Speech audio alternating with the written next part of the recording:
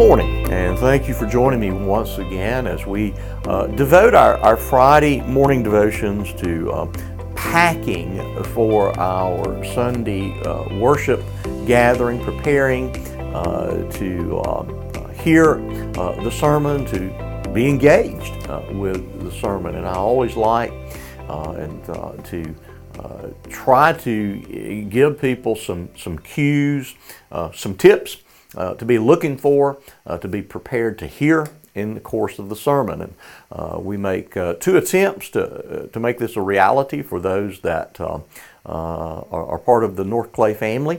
We send out an email on Thursdays called Preparing for Worship. And usually I just ask a few questions, anywhere from 5 to a dozen questions that just help you to engage in the text and to guide you through the reading of the text. And then the other thing that we've been doing for probably 6 or 8 weeks now is this Friday morning video that we call Packing for the sermon. And so this Sunday, we're going to be looking at a couple of texts at least, but we'll begin in Genesis 2:15 through 17. And when we surveyed Genesis 2 a few weeks back, we made allusion to this, but I'm coming back to it to drill down and to expand some on a theme that I mentioned and introduced to you then. So Genesis 2:15 through 17, and again under the broader theme of reversing the curse. That we're all fully aware we live in a fallen world as a result of Adam and Eve's rebellion against God. We inherit the consequences of that. We inherit His guilt. We inherit a sinful disposition, a nature inclined to rebel against God. And we're spiritually dead, even in conception. So here in Genesis 2:15, God defines the conditions in which the man shall prosper in this realm, this pristine garden, the garden which was in Eden. And let's read the text, and I'll introduce you kind of to what I want to draw out of it. The Lord God took the man and put him in the Garden of Eden to work it and keep it. And the Lord God commanded the man, saying, You may surely eat of every tree of the garden, but of the tree of the knowledge of good and evil you shall not eat, for in that day that you eat of it, you shall surely die. I made the point that, in essence, this is a covenant of works. That is, had Adam obeyed, then he would have ensured for himself and his posterity life, without all of the complications of mortality, of separation from God, from being forced out of the Garden of Eden, and all of these terrible implications of sin and rebellion. And I believe part of the implications of this covenant is that, at least in some way, it foreshadows the great offices of the Old Testament, the great offices that are ultimately fulfilled perfectly in the person and work of the Lord Jesus Christ. And I believe they are offices that can inform us as to the responsibilities, duties, and privileges of the husband. And I'm going to say at the outset that if certain people listen and think about this, they could be really offended. So I hope that's not my desire to unnecessarily offend, and hopefully people will rightly hear what this message is.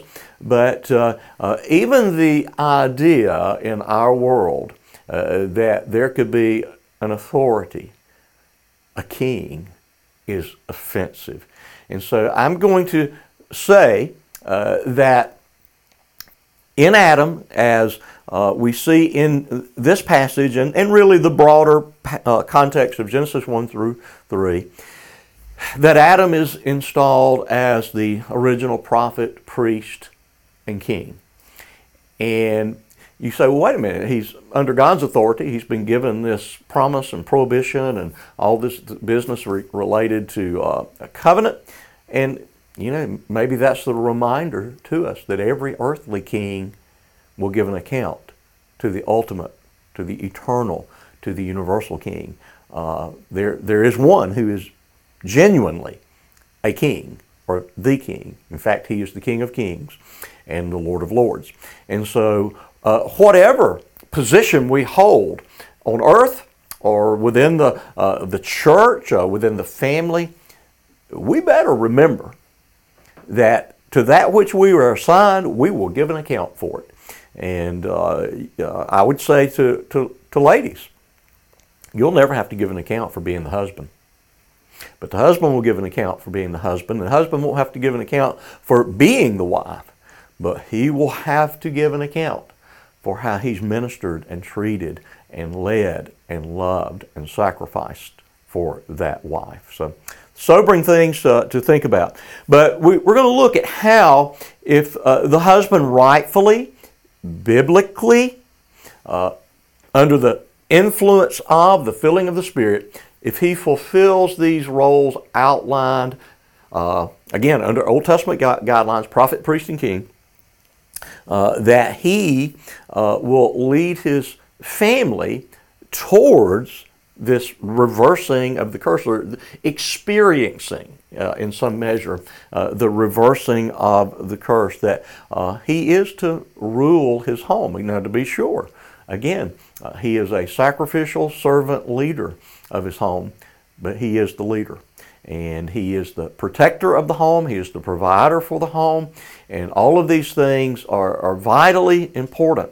And remember, one of the images used to describe the Old Testament kings was shepherd. As we talked about this previous Sunday, the shepherd shepherds for the good of the sheep. And so if you want to think of yourself, husband, and rightly you should, as the king of your home, remember, you're the king of your home for the ultimate well-being of those entrusted to your care. What a sobering responsibility. And then the husband is the priest in the home. He is the interceder for his family. As someone mentioned to me yesterday, it came up in a discussion in our Disciple Now weekend, but our associate pastor, Pastor Drew, had mentioned that had Adam, when this encounter with the serpent had gone down and Eve had eaten the apple, if Adam had stepped up and, as the great interceder for his wife, the great priest for his wife, said, "Kill me, God, kill me. I will be her substitute." Wow. Yeah, it's impossible to calculate what the difference would have been.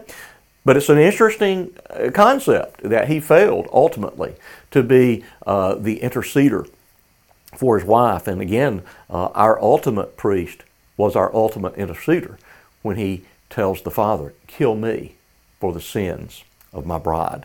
So interesting concept. Never had thought about it that way before. But fascinating thing to think about.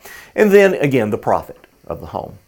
The communicator of the Word of God, the caller to covenantal faithfulness, the caller towards righteousness, all of these aspects of what it means to live prophetically. Now, that doesn't mean you wake up every morning and go, "Well, God told me this is what No.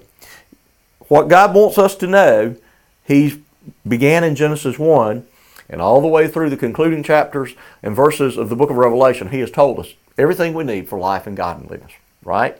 And so our function as prophet is to rightly divide the word of truth for our family, that we are to feed them upon the Word of God. We're to wash our wife with the water of the Word.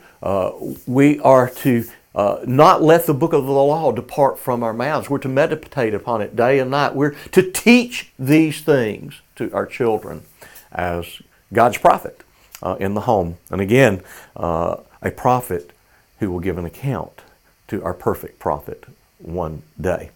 And so those are some things to think about. You might be a little bit aggravated about as you think about them. Certainly husbands, we ought to be sobered as we think about the great assignment given to us by the Word of God. But I pray that this will be a blessing and that you'll be with us as we gather for worship this Sunday at North Clay Baptist Church.